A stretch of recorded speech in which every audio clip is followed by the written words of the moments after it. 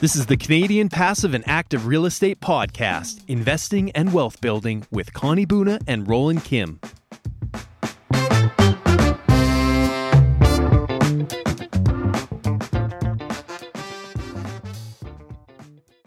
Hey everybody, I'm Connie Buna. I'm Roland Kim. And you are listening to our investment podcast. Welcome everyone. So glad you're here. Roland. Yeah. Let's talk today about pleasure and pain. For investing. For investing. Okay. Yeah, all right. That's a different podcast. All right. Two really key topics. I mean, it's pretty much the extreme opposites, the polar ends of the whole investing world. So you got a lot of pain that gets you to your pleasure in the investing business.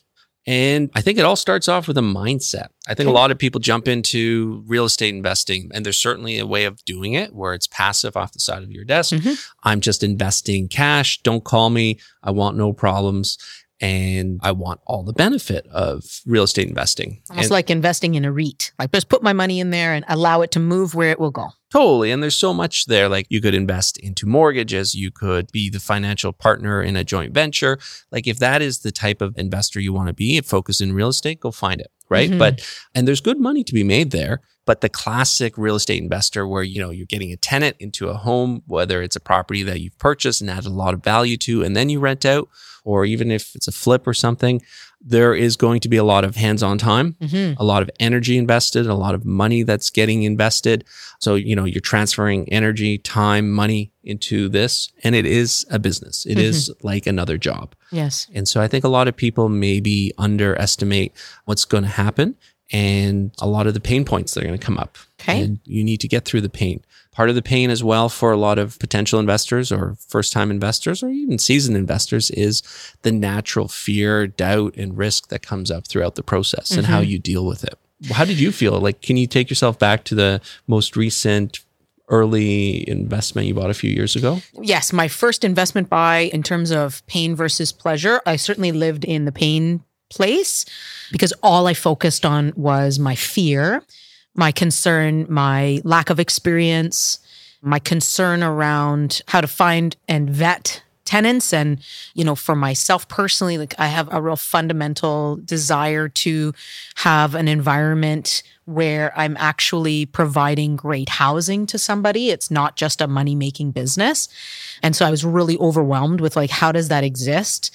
How does that exist also when you're dealing with people that you likely don't know?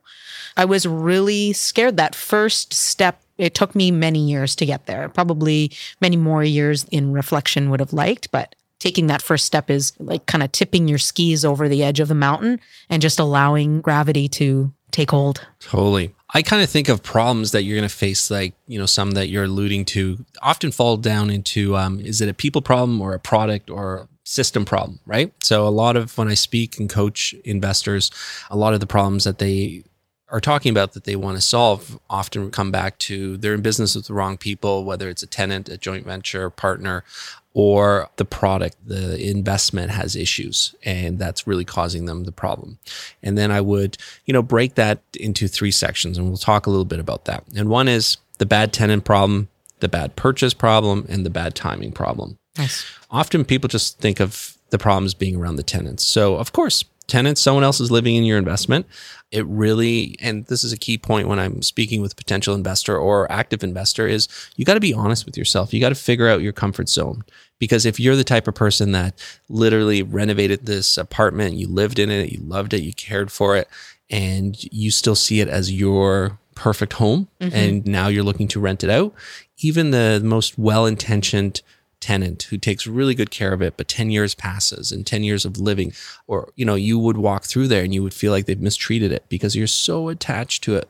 And so those folks can still be really good investors. They just got to be honest with themselves about what's their natural challenges that they need to go over and how do they alleviate that. But in a typical situation, what I've discovered is most problems that you're going to face, the pain points, if you approach it, if you keep in the back of your mind that time solves nearly everything, and everything that you're feeling, everything you're afraid of, everything you want to avoid in that moment and not deal with, it could be a lot worse. Yes, it could be better, but it could be a lot worse. And that's a good starting point, I think, for myself when I'm dealing with an issue is knowing that we're going to get through this. It might have a few more hiccups. It might get worse before it gets better.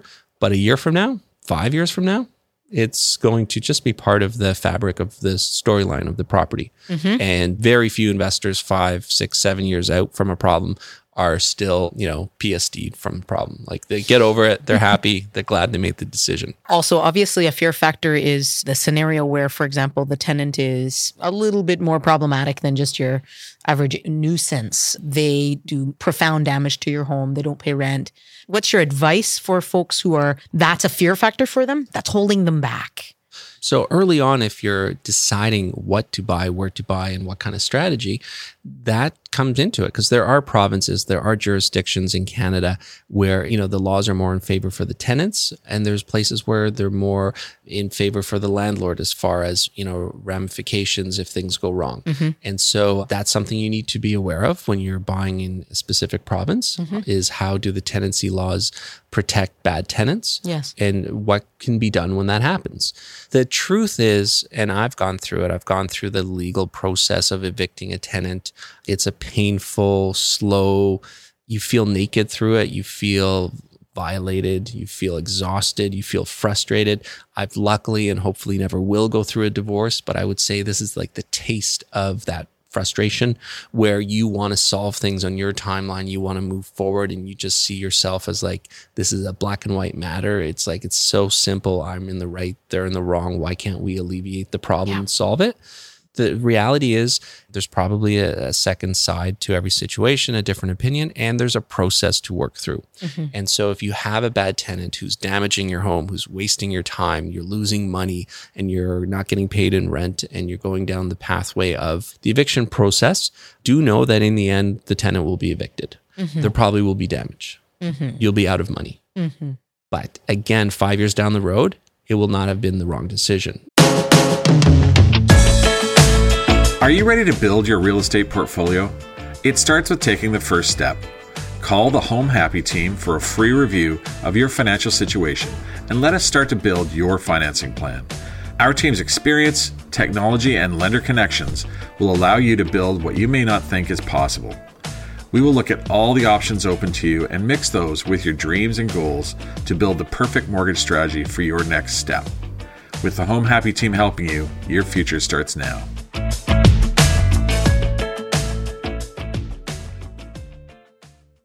Roland, some great advice that you gave me when I was purchasing my first investment property. It was around running your investment real estate business like a business and regarding your relationships as landlord tenants as a business, such that you will provide notice for eviction one day after a rent payment has not been made. Is that correct? It's taken me many, many years to get there. Yes. But I've proven myself wrong many, many times of not following my own rules and things slip and slide and they get sloppier and you're not doing a service to the tenant. Like often bad habits grow into really bad habits when you're not there to follow the rules that you both set and both said you would follow. And so running it like a business protects the tenant, it protects you because it probably eliminates an escalating situation. Yes. Do you have a practice? What I've started doing is actually having really transparent and direct conversations with people as we're even in the interview stages of a tenancy agreement, where I just say very explicitly, call me for any issue. I will solve it as soon as possible. I'm very proactive. And my only boundary is not paying rent. That's my only boundary. Outside of those things, I have lots of time and space to have a variety of conversations about different scenarios in somebody's home.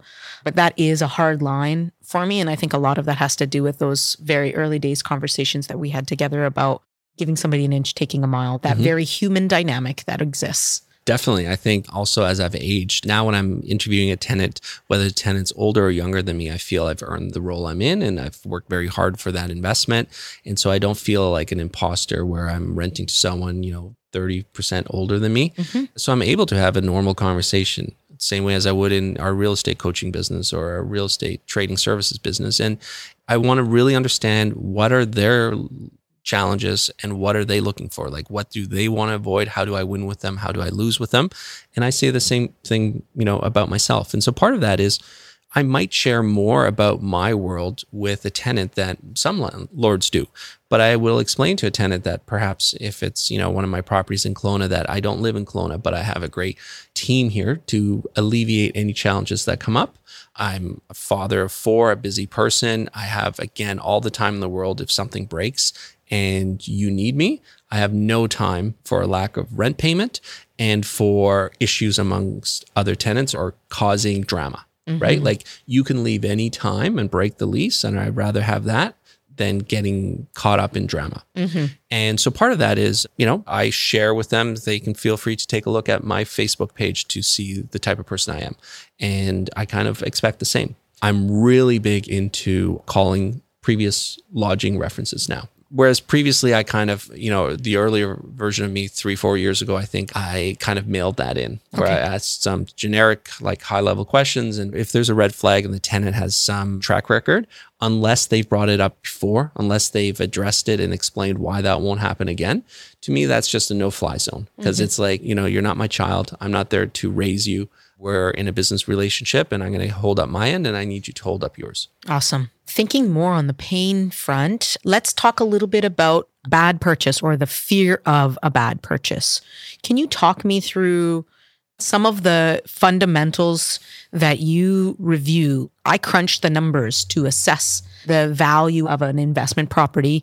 Not everybody, for example, understands what a cap rate is. So can you talk me through how you screen for a bad purchase? And it comes back to, we've spoken about this before, like in my mind, it's what's your avatar at this point in time that you're looking for in your investment. And it changes multiple times throughout your investing career.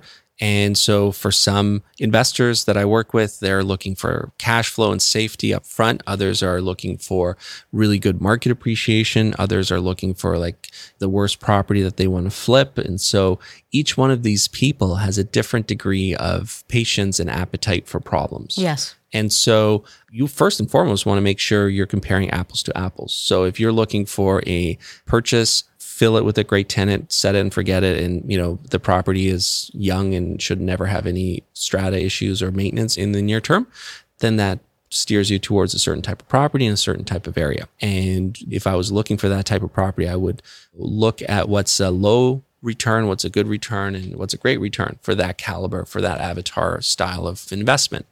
And so I want to make sure that I have clarity.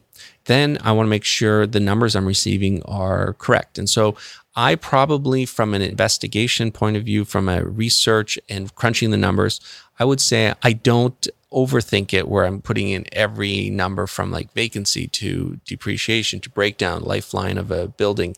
I'm more trying to figure out what is realistic, what's a good deal in this scenario, and are the rents that I'm receiving, are they realistic? Like if this tenant left tomorrow, can I replace the rent? Yes. Because I see a lot of investors are attracted to high rents, and they do exist. It's not like the rent's made up. It's the studio is being rented in downtown Vancouver for a ridiculous price, but it was also from someone perhaps at the height of the market, needed a place right away, couldn't find anything, and they accepted a very high payment. If that tenant left, you could be 20, 30% less on rent. And so to me, that's the rent needs to be protected, realistic, achievable, and repeatable. And then the expenses that we're basing our investment ideas on need to be proven. Like, so if you're calculating the taxes, the insurance, the utilities, if you're paying for that, get proof of it. I've seen way too many people plug in a number for the insurance cost or the utilities, and it changes dramatically. Yes. So for example, on the west coast of Canada, right now we're going through a lot of insurance recalibration where the insurance rates are dramatically different year over year. And so you could use an insurance premium that perhaps did exist that the previous landlord did use or did pay for insurance coverage, but it could be more than double, triple to what it will be today when you go and insure it.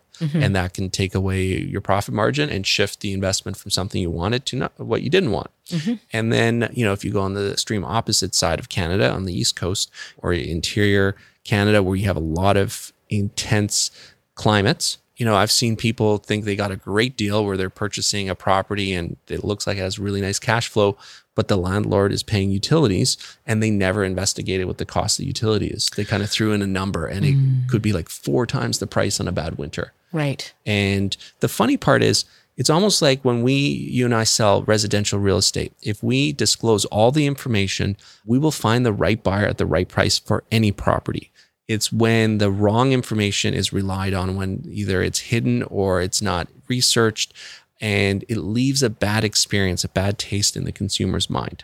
And so a bad purchase based on the numbers not being what you expected, often the numbers haven't changed. It's you who's doing the due diligence. You've either missed information, or in a rare situation, the other side might be lying or hiding or changing something.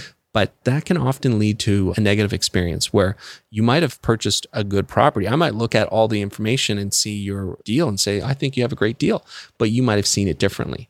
And you might have had expectation that it's easier to manage, or it has higher appreciation, or it's going to have better cash flow, and you kind of are left with a bad taste in your mouth, and you never really get past it, and you're kind of frustrated. Yes.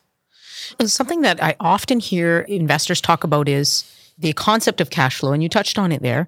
Would you say flat out that an investment that you need to top up is a bad purchase? No, not flat out. Again, comes back to what are you expecting? What are you looking for? And where are you buying? For many people, you really have to ask yourself, why are you buying an investment property that you have to top up? So the quick answer to that could be like you're buying into a very expensive area, such as downtown Vancouver, and you're basing your numbers on the fact that you're going to raise rent 2% a year, and 5 years from now, the property will break even. It'll have increased 20% over that time, perhaps. And 20 years down the road, when you really need the cash flow, when you're retiring, it'll be healthy in cash flow. Yes. And the other option you have is waiting until you have more money saved up to put more down. And when you run the numbers in that scenario, it's probably a lot more financially smart to, supplement $200-$300 a month for the first 2, 3, 4 years to buy a great property, then try and save up a larger down payment so you can get into the market with no supplementation. And so I've myself purchased, recently a property on the west side of Vancouver where we're supplementing it a few $100s a month because the rent doesn't cover it, but it's in an old, good building in an area where right beside it, the building has been torn down, redeveloped. It's obviously we're making a decision. There's a risk in any decision you make, but I believe in my lifetime, certainly. And I think more, acutely in the next 2 to 10 years, that property will double in value when it gets bought by a developer. Now, that's not a typical investment. That's more, a strategy that we're applying in that scenario. Yeah, you're very deliberately assessing that opportunity and also the other side of that, the risk. Yes. Which is that the building isn't well maintained because they're holding out on hoping to be bought out and the buyout doesn't happen. And then you're potentially on the hook for a considerable amount of capital upgrade costs. So that is a measured risk, just like in any investment. There are natural risks associated. Is there anything else that we might be missing in terms of the idea of a bad purchase? Yeah, I think the last point there, you kind of lead into bad timing and the wrong decision at the wrong time. And that's why my favorite real estate strategy is buy and hold. Yes. Because time will overcome any problem. You might look back 10 years down the road and say, man, I wish I bought a different property because yes, I did okay. But during those 10 years, had I put my investment into here or this or that, it would have been so much better. Yes. But even with, with a horizon of 5+ years, 5 to 10 years, I have experienced lots of problems and overcome the challenges, seen investors go through some huge trials and tribulations. And yet, had they not done anything, they sat on the fence and were an observer the whole time, they would definitely be further behind. Right. And then the last one is just being honest with yourself. So bad timing not only can mean to markets and the property, it's also about your emotional and financial capacity at that point. Like if you're exhausted, empty, you're at your wit's end, you just had another child, might not be the best time to buy an investment property because you might be empty emotionally. Even if it's the best property, you got to ask yourself, am I at a point where I want this? Is it good timing? And then the last one that's out of your control, but you want to be aware of is intervention, either from a macro perspective. So it's either government changing, it's municipalities, or if you're in a strata property, it's the strata changing rules or changing the rules of play essentially from what you perceived being on the table when you went into the investment. Most of those changes really are a short-term impact. And so if you can outlast, if you don't need to sell in the short term, you'll overcome those challenges. Awesome. Well, let's move into one of my favorite topics, pleasure. Leverage. That's my favorite in real estate pleasure. It's show me another product where I put down 0 to 20% for an investment residential property. And yes, you can buy properties with leverage. And I get the full capital growth of the essential market value. And so I'm only putting 20% down. I'm mortgaging the rest. That is amazing leverage. And so that is just exciting. That is such a powerful force and kind of leads into principal pay down. So everyone has a different thing that excites them with investment properties. The principal pay down is what I really am attracted to in my investment properties. Yes, it's amazing when periodically I do a financial profile of all the investment properties and figure out, what are they worth and what are the numbers looking like. And it's obviously great when the prices have gone up, but I'm not planning on selling them.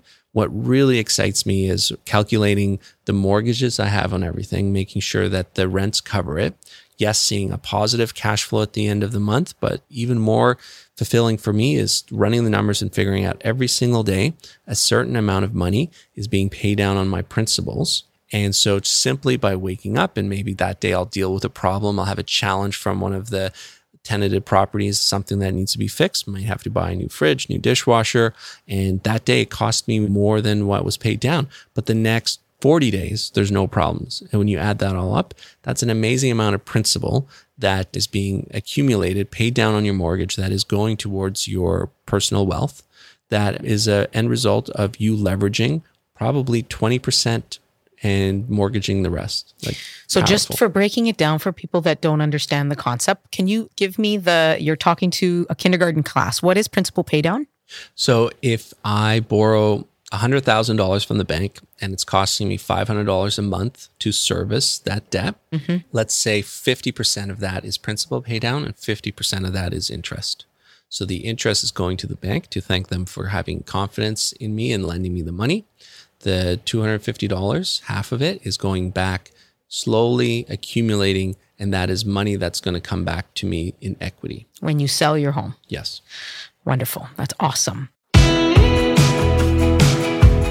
Are you ready to build a stronger financial future, but don't know where to start? Connect with our advisors with Prometheus Private Advisory Group. We commit to understanding where you are financially today and where you want to be tomorrow.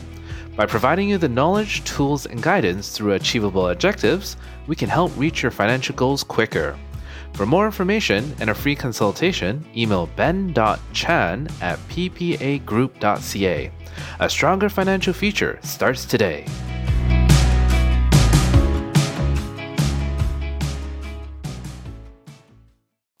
Another beautiful pleasure of the real estate market and a hot topic of conversation always is the idea of market growth. Yes. And the concept, certainly the Canadian concept, we're speaking to you today from Vancouver, British Columbia, Canada, one of the most beautiful places on earth.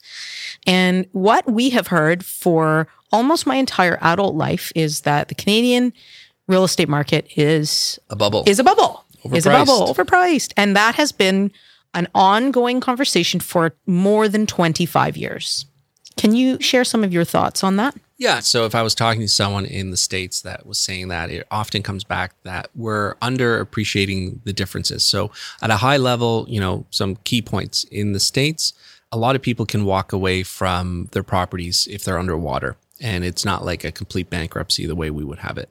In a lot of places in the States, they don't have the rigid rules around the amount of down payment that a buyer has to bring to the table for an investment. And also primary residence as well in the States are the interest that you pay, you can write it off on your taxes. And so there's a lot more leverage. There's a lot more risk and fluctuations in the American landscape versus the Canadian.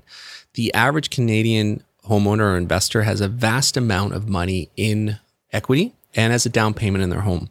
And so the risk profile that I've never understood when people argue is the market has to shift, in my opinion, 20 to 40% before you get a tidal wave of people wanting to walk away from their property. And I just see nothing that would cause that. I think there's a very level playing field of buyers and sellers in the Canadian landscape because it's a lot harder to purchase a property here than it is in the US. And so, yes, we're extremely expensive based on what the general consumer makes as a household in earnings. And in many times, people were looking at very few micro niche markets for that comparison. And yes, Canada across the board in the last 18 months has certainly increased in price across all averages.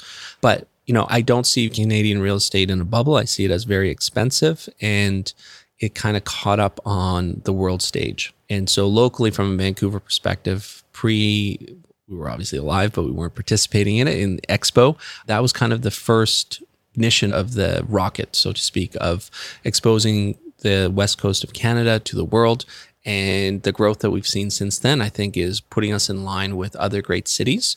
And, we have so much to offer that I see ourselves now as a very expensive world-class city, but not overpriced. Okay. Some of the other components of the joy or the enjoyment of owning and really investing in the idea of having great investment properties and being a great landlord is about providing safe and stable housing to people. Can you share with us some of your thoughts on that front? So there's all rentals are providing housing to someone. And I think there's a lot of mid-level properties that benefit when a normal, well-intentioned, good landlord like ourselves purchase it and they have a relationship with the tenant that they're like, this is the caliber and style of home that you're renting that I purchased, and I will keep it in this condition no matter what. And I want you to be here as little or as long as fits for you. The average Canadian investor is not, an investor that's got 20, 30 properties. It's a regular family, around the corner that bought their primary residence, worked hard to pay the mortgage, got some equity, might save up some money that they put on the down payment for their investment property. And they might own one or two investment properties, and they're not looking to flip them or sell them quickly. They're probably holding on to them for, decades.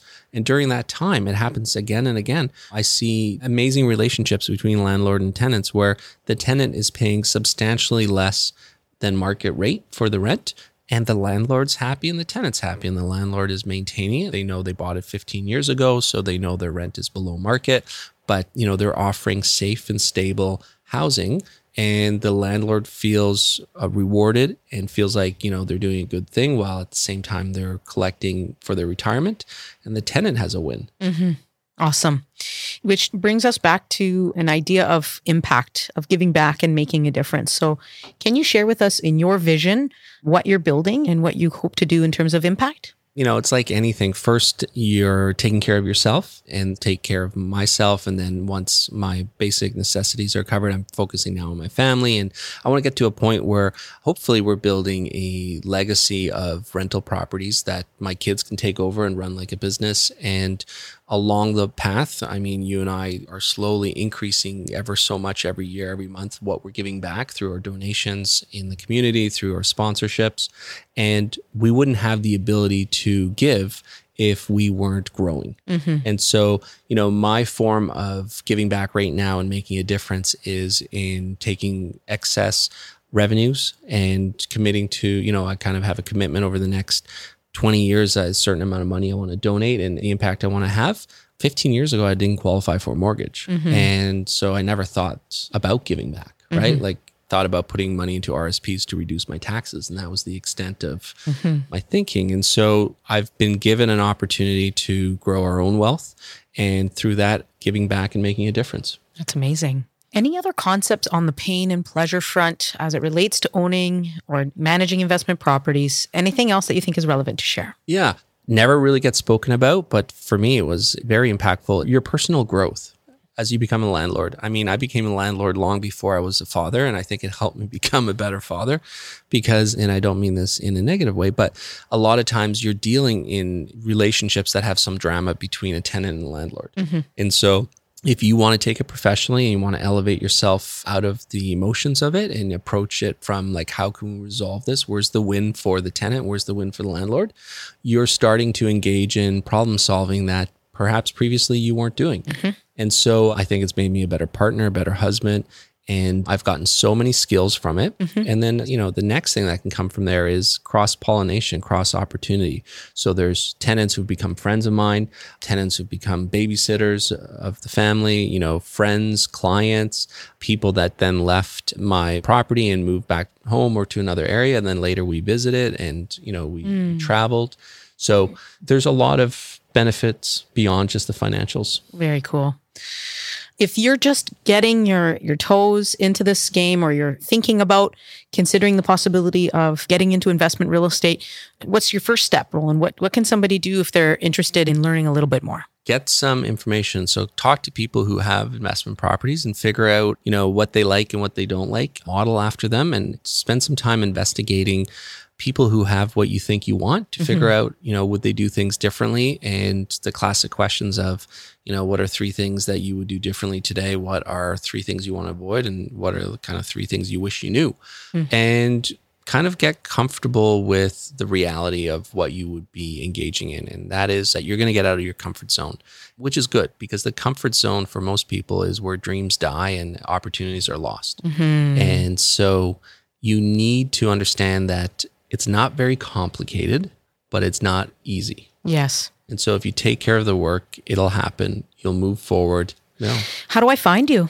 Wow. We got lots of places. Canadian Passive and Active Real Estate Facebook page is online. You can call me on my cell at any time or text me at 604-970-0393. And you can always find both of us on our kimbuna.com webpage, where we're helping both homeowners and investors move forward with their real estate goals. And that's KYMBUNA, a very Swiss Kim. The very Swiss Kim. Thank you so much, Roland, for sharing all your gems of wisdom. And thank you very much, everybody, for listening. It's been a pleasure. Thank you.